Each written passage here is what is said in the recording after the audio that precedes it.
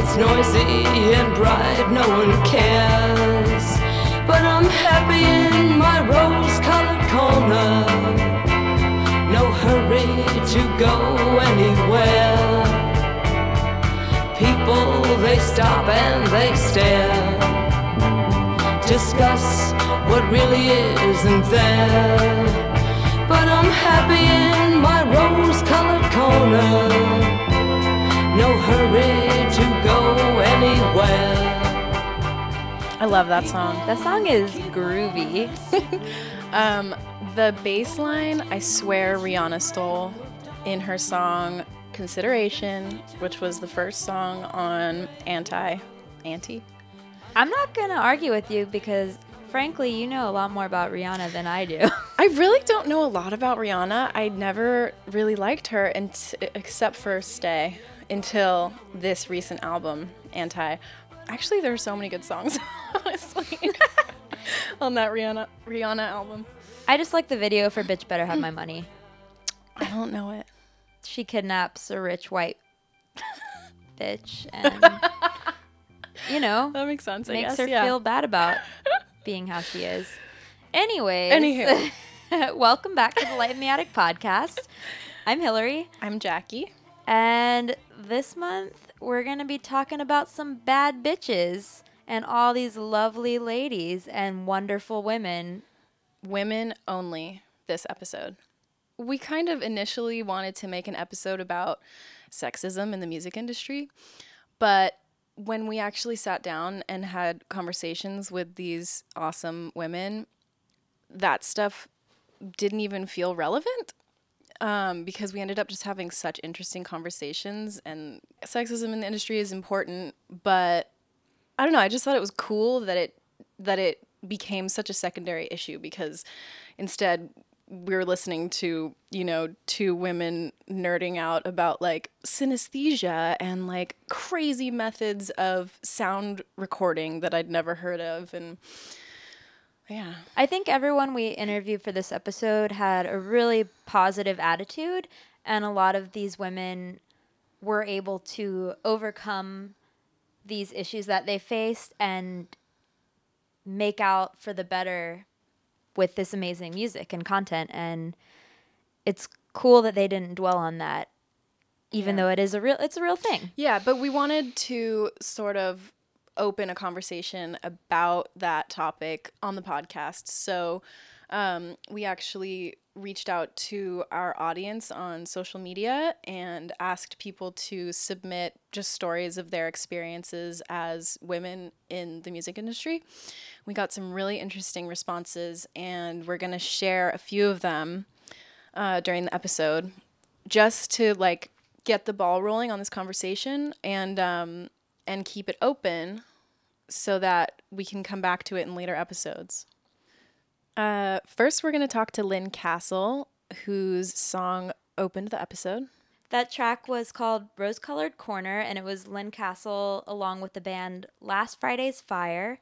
And that song was actually featured in our Lee Hazelwood box set that came out a few years ago called There's a Dream I've Been Saving. Later on, we'll hear a conversation between contemporary electronic musician Kaitlyn Aurelia Smith and Suzanne Doucet, who is an authority on New Age music. So let's talk a little bit about Lynn Castle, who's one of our favorite people in the world. Lynn was born in Los Angeles. She grew up in the Valley, just like Jackie. That's true. And Lynn was one of the first lady barbers in LA. Yeah, because traditionally barbers were male. True. Men cutting men's hair. But she was bored cutting women's hair, I think. So she was like, I'm going to cut dudes' hair.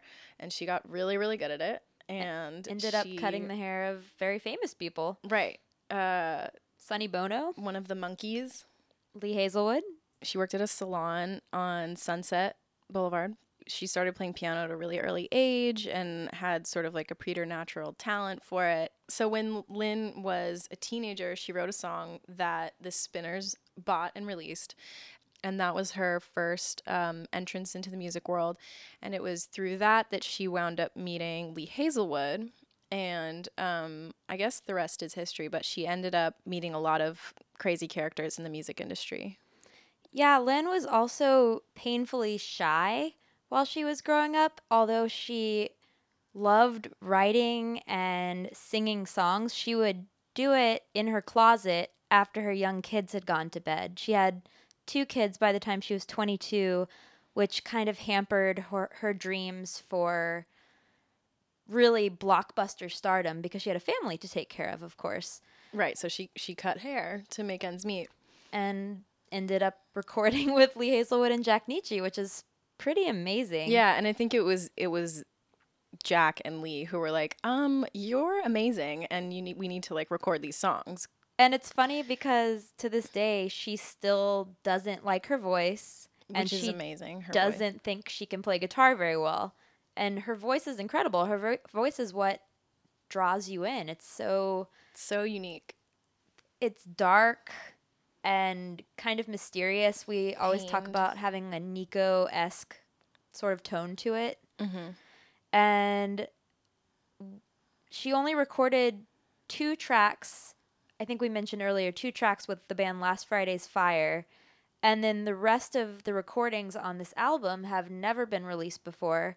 And they are very stripped down, demo style, just Lynn, acoustic guitar, and a microphone. And it's really beautiful. Right, and she recorded those with Jack Nitzsche in 1966. Yeah.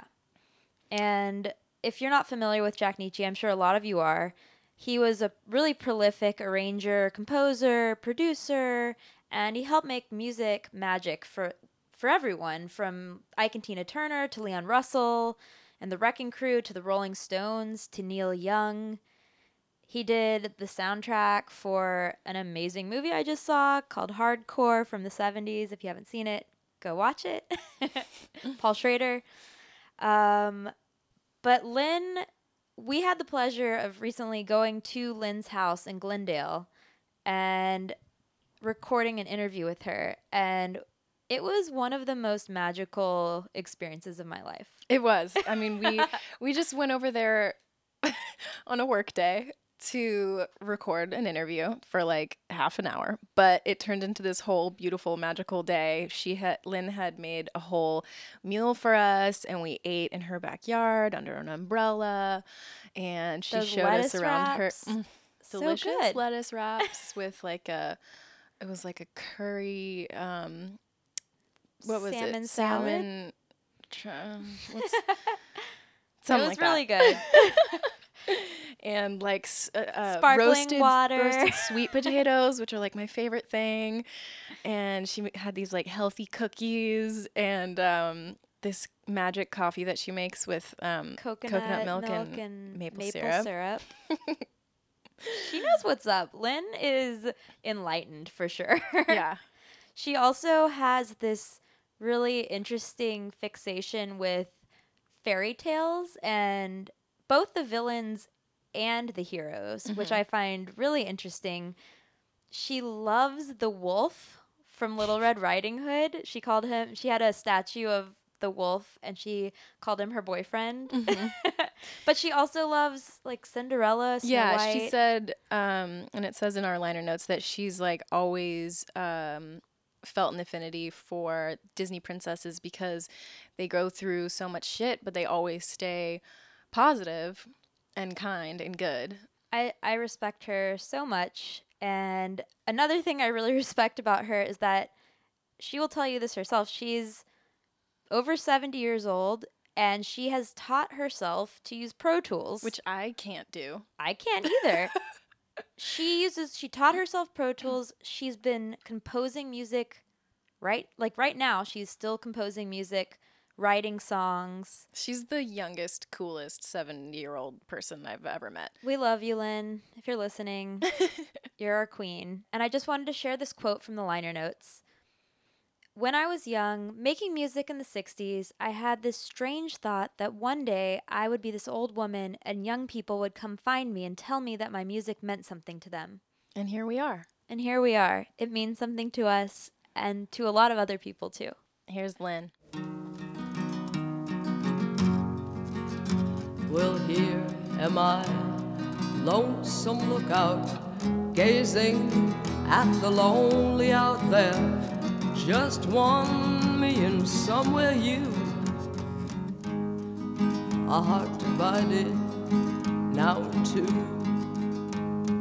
head so full of emptiness, thinking of the future past, eyes now tearing to bright springtime, forever beginning.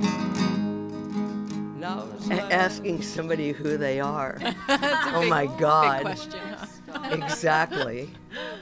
Well, the fact that you're here, you know me as Lynn Castle. Yes. I'm Madelyn. I was born Madelyn Von Ritz, heaven sent. I was married. My husband died, but it was Collins.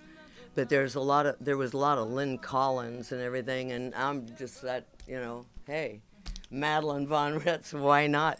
And you can have fun writing it, Okay, go ahead. What? What now? All right. What now? You had 2 kids by the time you were 22. Did being a single mother affect your music career, and how? Oh my God. Okay.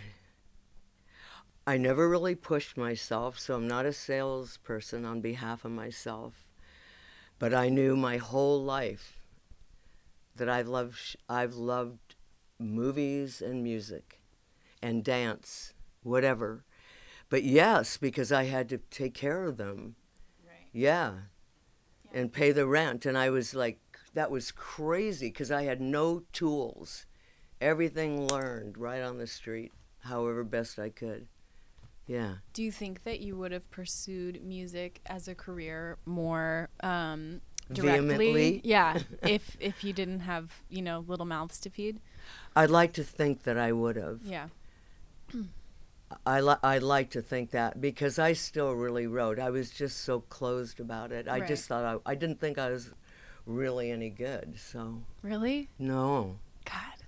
Like, really? No. You didn't think deep down you were kind of amazing? No, I just, no, I never. But for some reason, sometimes I felt that I could kind of write true from my heart. So I loved that. It was a place for my heart to go. Yeah. Cool. That was it. Cool. Lee Hazelwood and Jack Nitzsche were supporters of yours. What, if anything, do you think that you learned from them about music or the music industry? I still almost know nothing about the music industry. I know Jack was very successful, but he was a very austere type himself, you know. He? Yeah. In fact, his thing, he had this Indian passion, so everything in pirate passion and all that. And I met him when really young with Phil Spector. That's how I met him. Oh, that young? Yeah. 'Cause I met Phil when I was in high school, right? Yeah, high school. High school sweethearts? Well, no, because we were. I was in the valley and he was in the hill. I don't know how that even happened.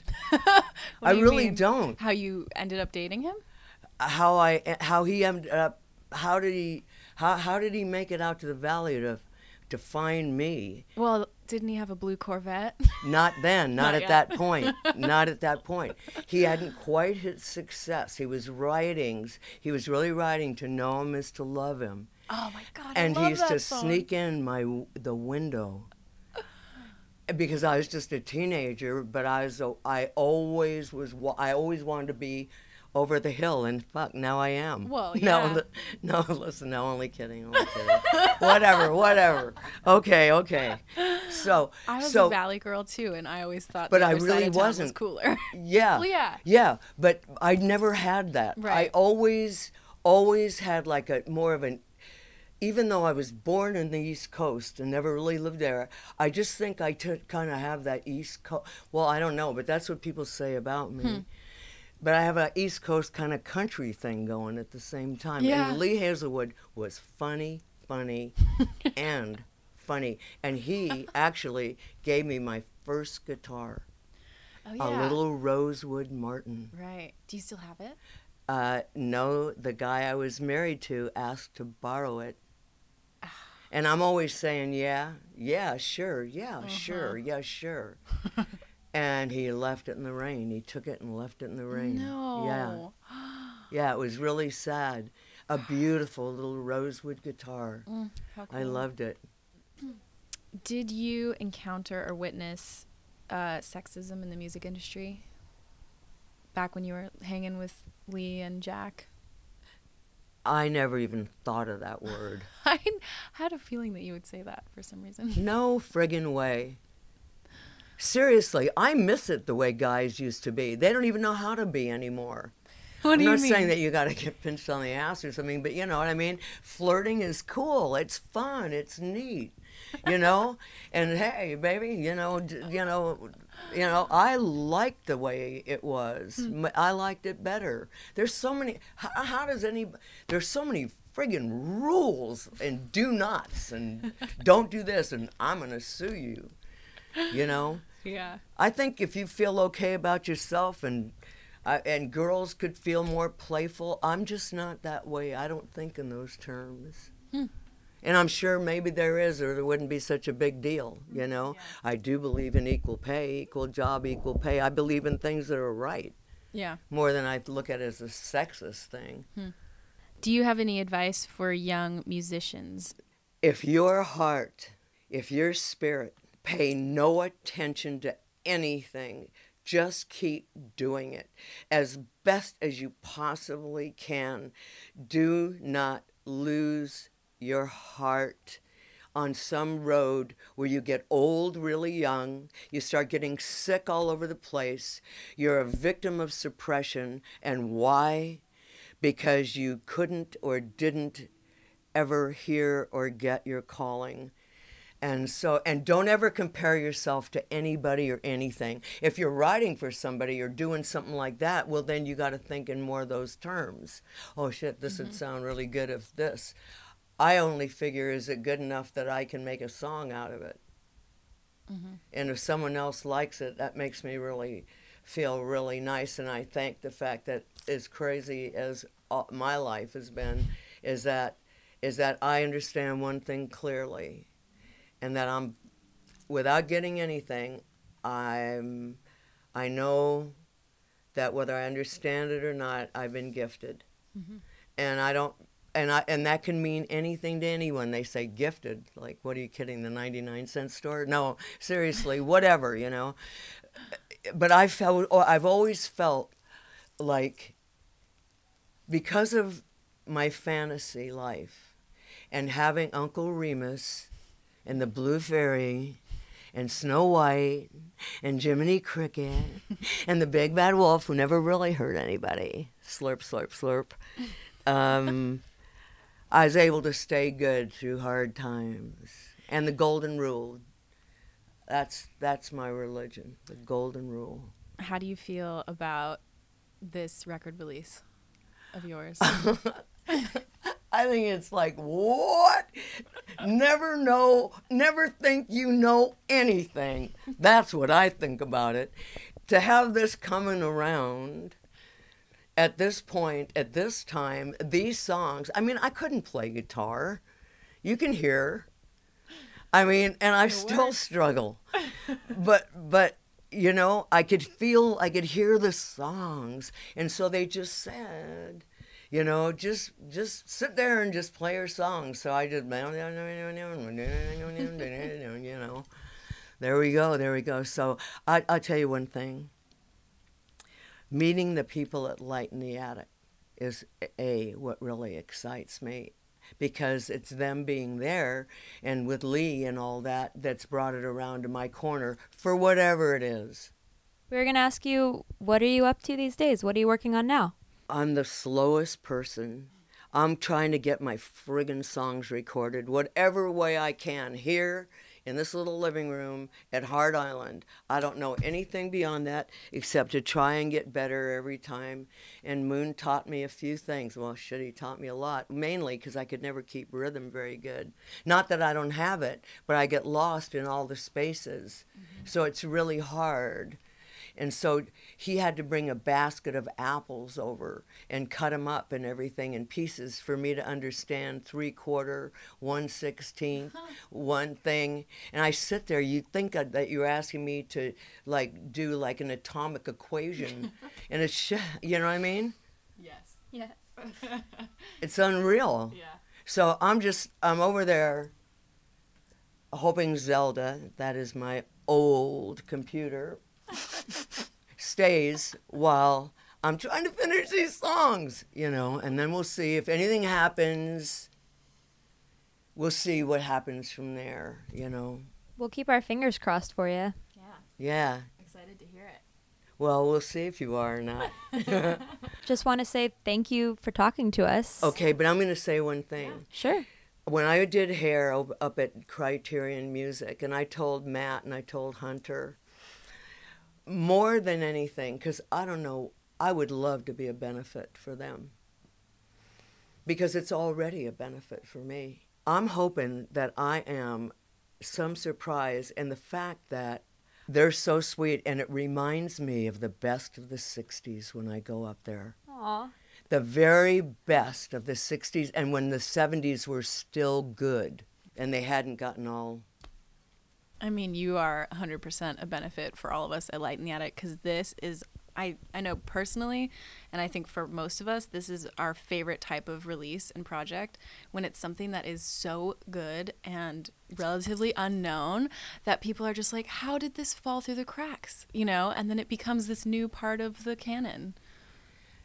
You know, I'm just saying, you know, I mean, see, that's what I mean. You just don't know anything. You don't know. I never knew. The only thing I will say is because I have inspirations, and I was trying so hard through the years to get my songs out. And I'd count the pennies in between haircuts and try to do everything and use my last friggin' things and try and mail out my tapes, and I couldn't understand how come these are good. Yeah. I mean, you don't have to like my voice, because that is certainly a questionable deal, you know what I mean? But you know, whatever. And we'll see even if you like what I'm up to, you know. Yeah. You know, but I know, this is crazy, but I know in my heart, even if people just can't get into it, I know that the gift in the song is good. Maybe they need to be produced differently. Maybe there's too much of this and not enough of that. Mm-hmm. But when you're doing most of it yourself, you just do the best you can. Not that I haven't played with some good players, but it's been on the fly, really. Okay. Thank you for having us over. Thank you for talking to us. It was really wonderful to hear your story, and we look forward to sharing it with everyone. Well, thank you. I hope that, you know, you don't have to give them Dexamel or something to keep them awake.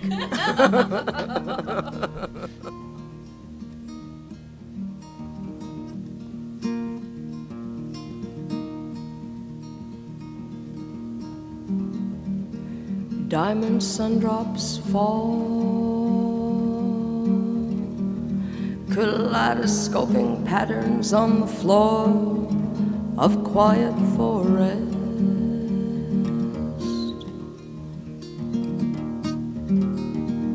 Silver tinsel brook, exploding crystal bubbles on the dreams of my tomorrow.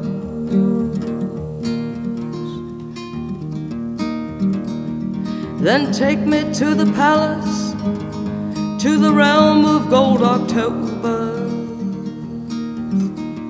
What time is only now, forever our tomorrow. All right, so before we go on, we're going to try something new. We wanted to crowdsource stories from you, our listeners, about women in the music industry. And as we mentioned at the beginning of the show, the music industry, and particularly the vinyl world, are very male-dominated and often aren't the friendliest spaces for women. So we asked females that worked at record labels, record shops, that were performers, producers, etc., or just people who love music, are record collectors, DJs, and that kind of thing. We asked for those people to please write us with their experiences and that we would share some of them on the show. So one of the first responses we got was from a woman named Robin W., and her message says, "Hey Lita, huge fan. Quick anecdote out of many. I went to school for audio engineering. I dreamt of becoming a female producer and deeply understanding the gear, signal flow, console repair, and the physics of sound.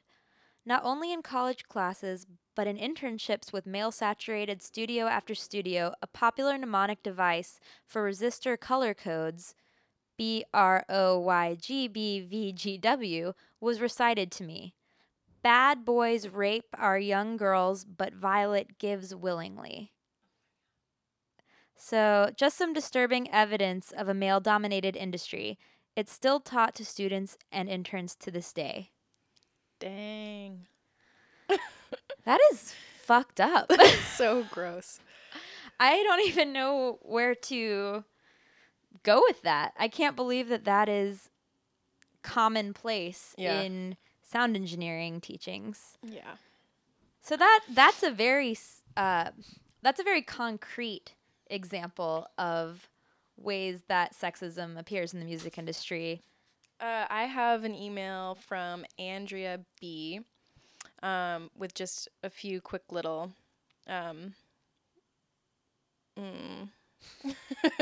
instances. Okay, Andrea said, "Just saw your Insta call out. Great idea. I'm a record collector / DJ based in Sydney, Australia. Here's a couple of sexism examples from my travels. Record collecting. Record shop in Edinburgh. I ask where the 45s are. Older man says, quote, 'You know you need a record player to play these.'" Nice. Good one. I've definitely had some stuff like that. Yeah. It's really easy to feel unwelcome in like record shops as a chick. Mm-hmm. When I'm in a record shop or at record fairs with males, I have had a lot of, "Oh, you must be so patient" comments. They think I am waiting for the males to hurry up and finish shopping for vinyl, and that I'm idly going through the racks to kill time. That really grinds my gears. That is so annoying. Yeah. DJing. I DJ with my husband. Invariably, I get a lot of, "Oh, are you helping out?" comments, or "Can I speak to the DJ?" And she said I have more too, but these are just off the top of my head. And I know like female DJ friends of mine have said the same thing, like Chloe. Or they feel like they have to look hot to be respected or to get attention as female DJs. They have to dress up all fancy and a lot of times they aren't recognized for their abilities. They're just recognized for their aesthetic. Yeah. Which is very common throughout many occupations. Yeah. And even in our office, sometimes with people that come in and out of the office, I feel... Oh, yeah. It's so common for, a guy to come into the office and just kind of look around for a guy. Mm-hmm. Or assume that we're secretaries or something. Yeah. I'm sure you ladies can commiserate. Yeah. We had a few other responses that were also really good, but some of them are a little bit too lengthy to read on air, so we will post them anonymously on the blog post that goes along with this episode. Yeah, so check out more online, and if you guys or girls, want to share stories like these, please send them to podcast@lightintheattic.net. Well, I woke up one cold gray morning. Looked outside and it was pouring. But it's okay now, 'cause I'm happy. Don't need blue skies and lofty clouds. Don't need the people hanging round. It's okay now, 'cause I'm happy in my loneliness. So solitude, a heart at rest. I'm happy. Next up, we have Kaitlyn Aurelia Smith interviewing Suzanne Doucet. So Kaitlyn Aurelia Smith is not a Light in the Attic artist for now. She's a friend of the Attic. She's a friend of the Attic. I think this is maybe the first time that we've had someone on the podcast who's not directly related to a release. Ira Kaplan. Well, yeah, but he was interviewing the Shags. That's true. Yeah. Kaitlyn is an electronic musician from Orcas Island, but she's based here in Los Angeles now. And she works, I think, primarily with synthesizers, and her synth of choice is a buchla, which I hadn't heard of until I heard about Kaitlyn. And buchlas are these crazy...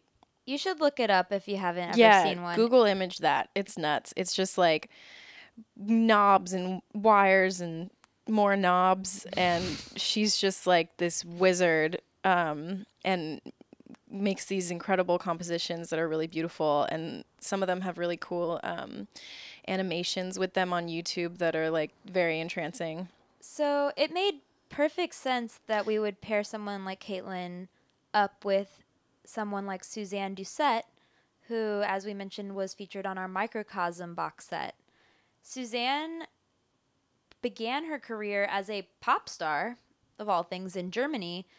Very, very upbeat, had a variety show that she hosted, and then somewhere along the line decided that she was done with pop music and went into New Age, which is crazy, and she is incredibly successful at it. Yeah, she was kind of like a pioneer of the genre, and she founded the world's first specialized New Age music retail outlet. What was it called? It was called Only New Age Music. Genius. And it was in West Hollywood. She founded it in 1987. Suzanne has been working in the New Age music world for decades now, and she's worked a lot of different roles within the music industry. She's done A&R, she's been a producer, she's been a sound designer, she's a composer, she owns her own label. She's a Renaissance woman. Yeah, she's a badass and like incredibly knowledgeable. And now she does, I believe, like marketing consulting for New Age artists and record labels. We set up a phone interview and recorded the magical conversation between Suzanne and Kaitlyn while Jackie and I huddled in the archive closet listening to the sparks fly. Yeah. It was one of those moments where I'm like, my job is cool, because I was sitting in a closet with Hillary at work just listening to Kaitlyn and Suzanne nerd out about really interesting stuff, and I was just sitting there like writing down everything they said on my laptop to be like, look this up later. They really were kindred spirits. I mean, they've never met before, and they just hit it off immediately. You could tell just over the phone that they really had a connection. Yeah, it was really cool listening to it. They had some like crazy similarities and similar approaches to music making. Here's their chat.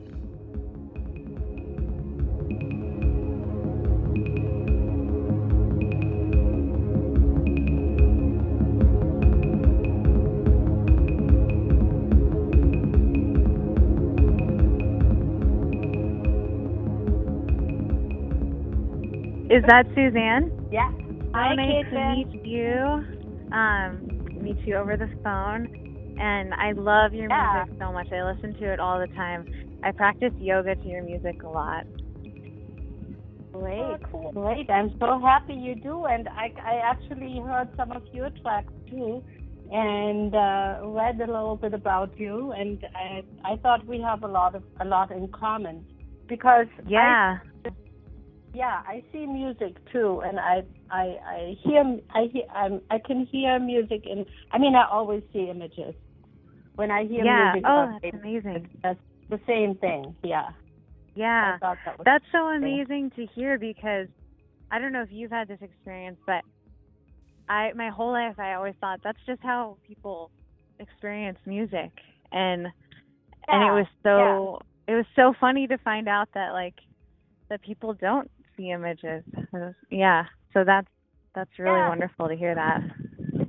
and I realized, oh, I see all these instruments and all the sounds in a space with colors and forms and all of that, and they don't. Yeah. Which, don't you feel like that's such a amazing tool? Because it's at least for myself, I feel like, you know, once I hear a sound, it's like, oh, okay, I know which like color family this is in. So it's like I know which sounds are going to sound complementary to this, or what are going to be a part of that world. Yeah. Right. Yeah. Right. Yeah. Yeah. Very interesting. And also, like when I started doing meditation music and New Age music, then I realized how important it is to use that also as a tool for, you know, to make sure that the music is relaxing or healing, or, you know, I would actually hear, when I hear music played on the radio or, you know, wherever I hear it, I can hear pretty much what the mindset is of the person who recorded it, or the musician who plays the instrument. So then when I started doing New Age music, I would kind of, you know, I would hear in the music, I would see the images of the person who did it. So I thought to kind of, you know, make sure when you record that the images you have in your mind are in alignment with what you want to express. Yeah, that is so important. I completely agree with you. Yeah. Oh gosh, I have so many questions for you. I'm really fascinated about what was that moment for you where you decided, or not decided, but I guess you realized the power and the weight of the music you were making, and how it can affect someone's life, you know, just like how you were talking about how you can hear the mental space that individual was in when they were making it. I'm really curious, like, what was the moment for you where you realized, like, I need to take responsibility for this and make music that's going to make people feel good? My father was a psychologist, and he was a Jungian. He studied with Carl Gustav Jung, and he was a very, very amazing person in terms of his insights and his projects and all of that. So one of his projects in the late 60s was that he started investigating superlearning. And superlearning had to do with people being in a very relaxed state and bringing them into an alpha wave state via music. And so they used music, classical music, all kinds of music, and they realized that certain types of music induced that very relaxing state of producing alpha waves in the brain.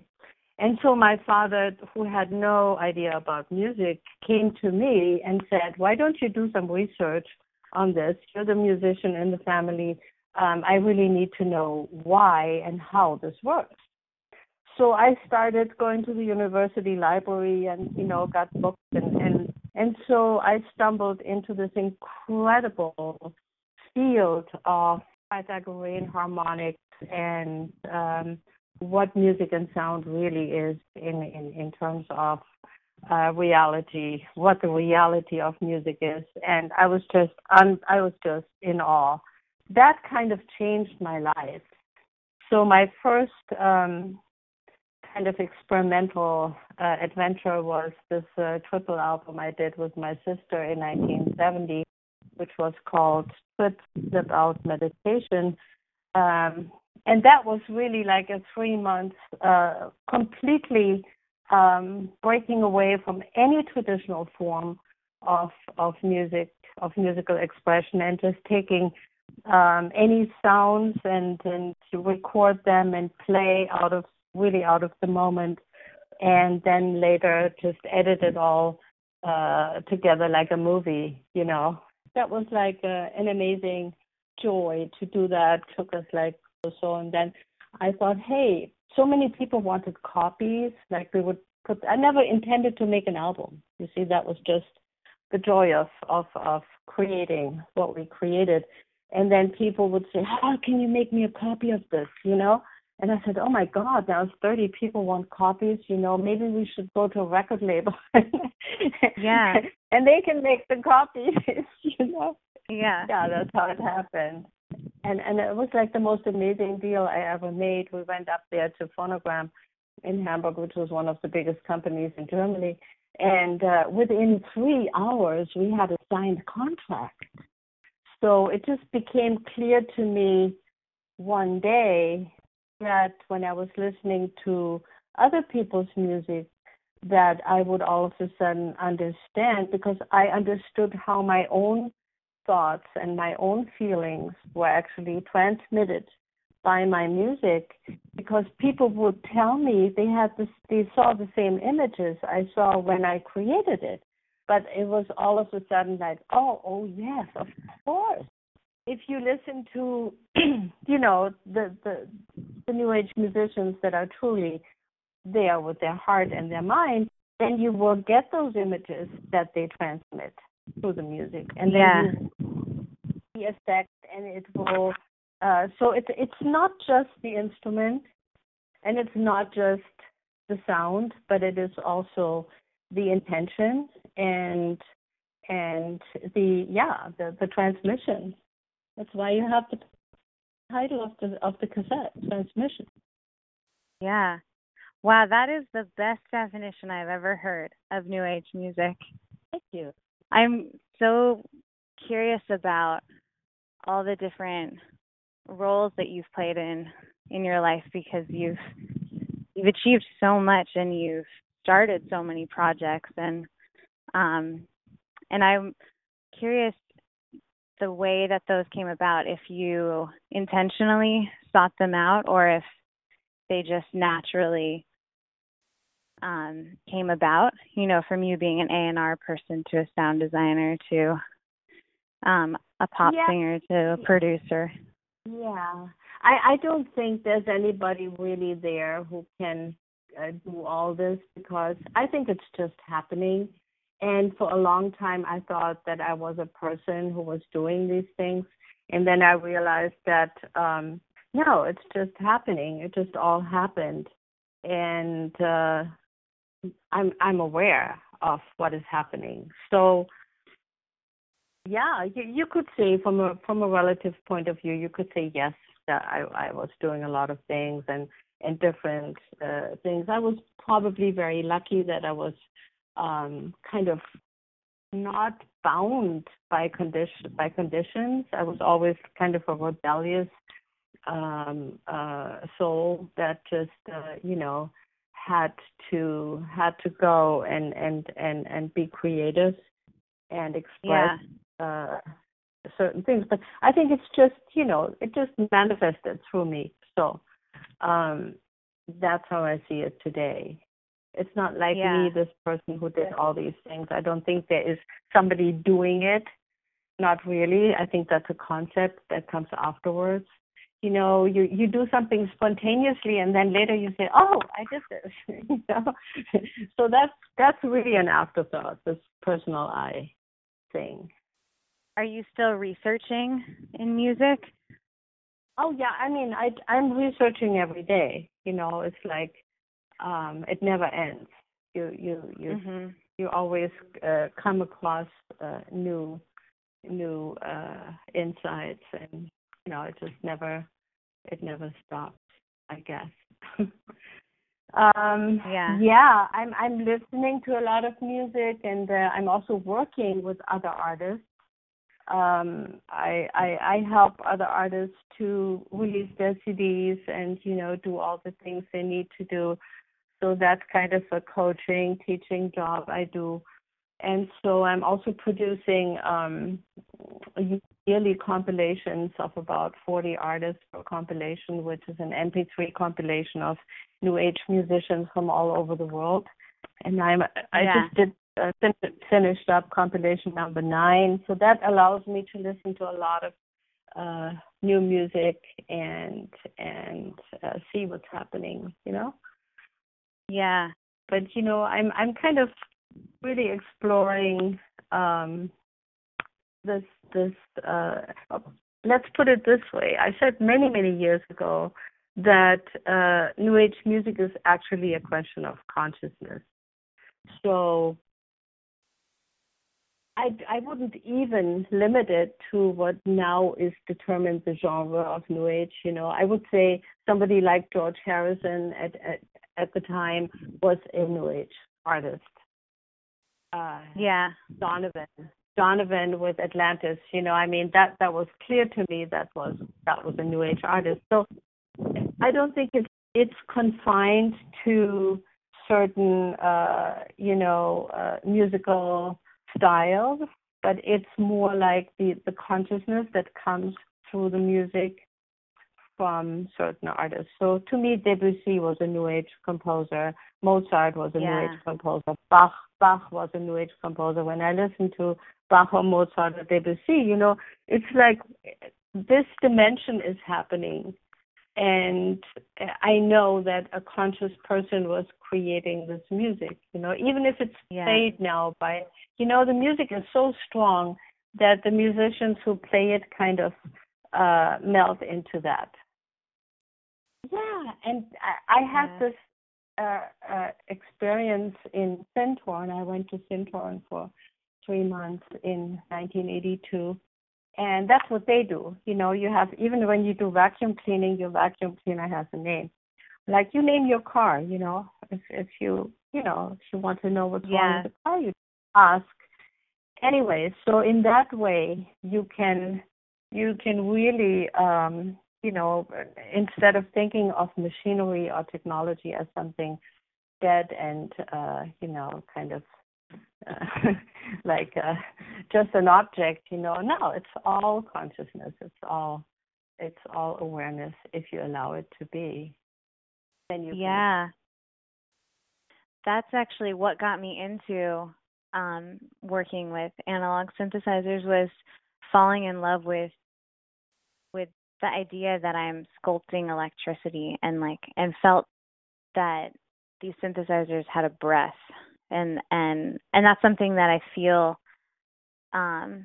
lacks whenever I'm playing on a digital synthesizer or on a software synthesizer. And so I'll usually have to figure out a way to add breath to it and add that sense of live electricity. Wow, well, this is all incredibly interesting, and I'm so grateful that you took the time to chat with me. Thank you for this wonderful opportunity, and yeah. Okay, bye. Yeah.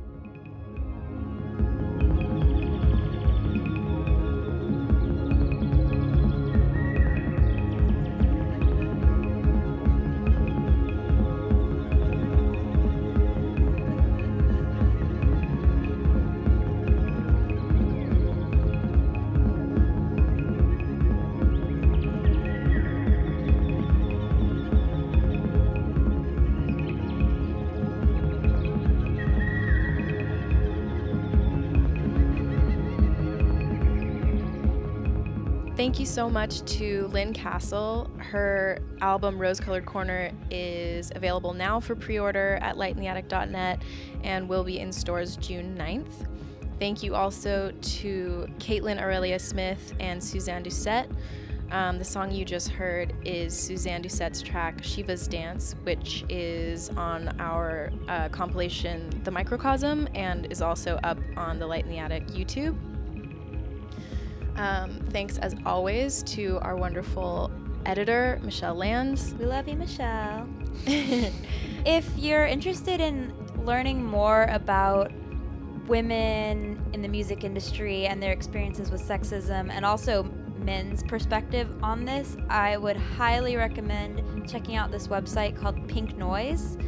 It's really great. We'll link to it in our blog, and it has interviews with a lot of really fantastic people kind of centered around feminism and the music industry. Yeah, and as we said earlier, if you want to share any of your personal experiences with us, email us at podcast@lightintheattic.net or reach out on Facebook or Twitter or Instagram. And then also, we wanted to mention that we're working on a new episode of the podcast that's going to be a behind-the-scenes episode. So if you have any questions, any burning questions for Light in the Attic, about, anything about how a record comes to be from idea to final product, be it about sound engineering or design or A&R, anything, email podcast@lightintheattic.net, and it'll help us to shape that podcast, and hopefully we'll get your question answered. That's all we have for you today. Thank you for listening to the Light in the Attic podcast. We hope you enjoyed it as much as we did. Tune in next time. Bye. Bye.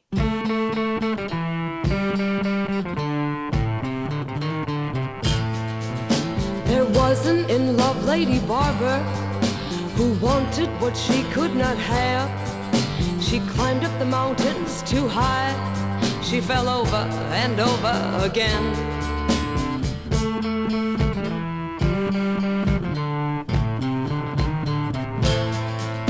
She wanted to capture the sunshine, to touch each brand new drop of rain, to travel the length of a rainbow and never come back again. She wanted to lie in straw meadows, to feel capital love everywhere. Yet way, way down deep inside her, she wondered if she really cared.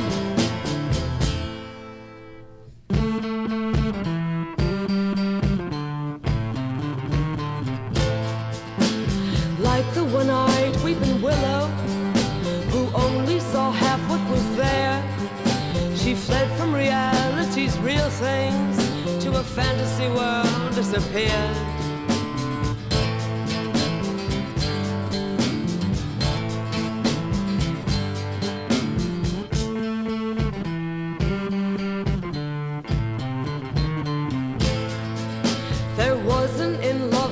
Barber, who wanted what she could not have. She climbed up the mountains too high. She fell over and over again.